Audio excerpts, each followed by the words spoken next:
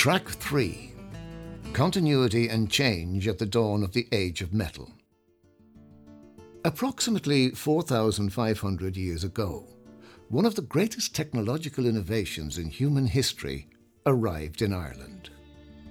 Highly skilled specialists made landfall on the island, bringing with them the secrets of metal production. Their ability to turn metal ore into copper objects was a process that must have appeared magical to those who first witnessed it. These earliest copper and gold workers gave their name to a 250-year period known as the Chalcolithic, or Copper Age. As with the arrival of farming, the new technologies brought social change. A new form of pottery known as beaker arrived, and new megalithic monuments known as wedge tombs were constructed. One of the most impressive in Ireland is at Labacally near Fermoy.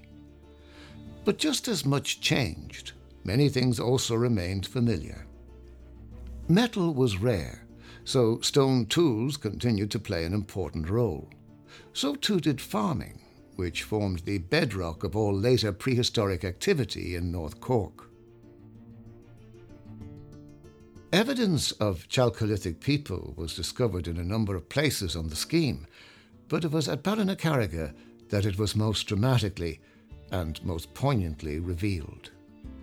A number of pits excavated there were found to contain fragments of beaker pottery and Chalcolithic stone tools, but one also held cremated human remains. Sadly, analysis revealed that the bones were of 2 children.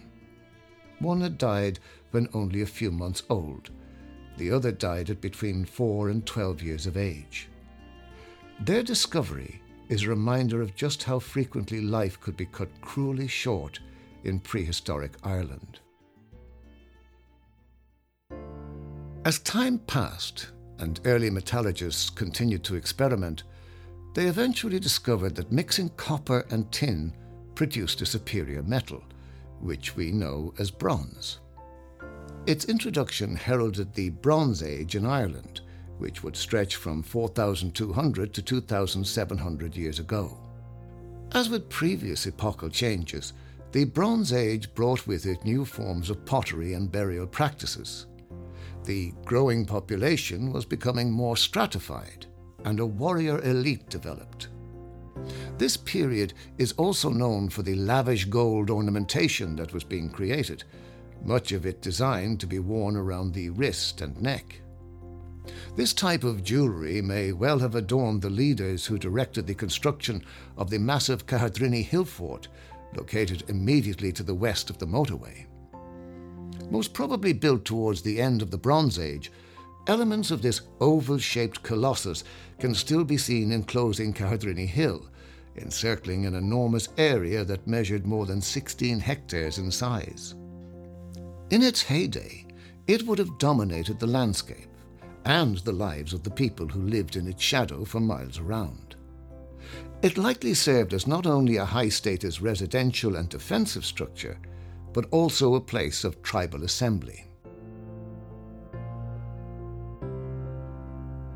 The Bronze Age farmers who made their settlements below the hill fort, those whose lifestyles were glimpsed through the motorway excavations, lived a more modest existence. Evidence for Bronze Age buildings were uncovered at both Ballinamona and Gortnahown. These circular structures once had walls made from timber planks or wattle and daub, and roofs of thatch or sod. They probably had internal divisions, an effort to create separate rooms and a sense of privacy for those who called them home. At Ballinamona, there may once have been as many as 3 roundhouses, if not more. One of them was 9.4 metres in diameter, with the remains of the hearth that once provided a means of heat and cooking still in evidence. Pits within the building revealed an array of saddle querns, rubbing stones, and a pestle and mortar. All were used in grain processing, and it may be that this building was once used as a granary, or that the crops were stored in a loft. A prehistoric fire gutted the house, charring and preserving a large amount of its last store of grain. Remarkably, it also fossilized the individual preference of a prehistoric farmer. The pattern of grain exposed a preference for keeping emmer wheat in the southeast of the house, and the main crop of barley in the central and southern areas. But while environmental evidence such as this provides us with a glimpse into the lives of the people of Bronze Age North Cork, there is another piece of the archaeological puzzle that reveals even more: the remains of the people themselves.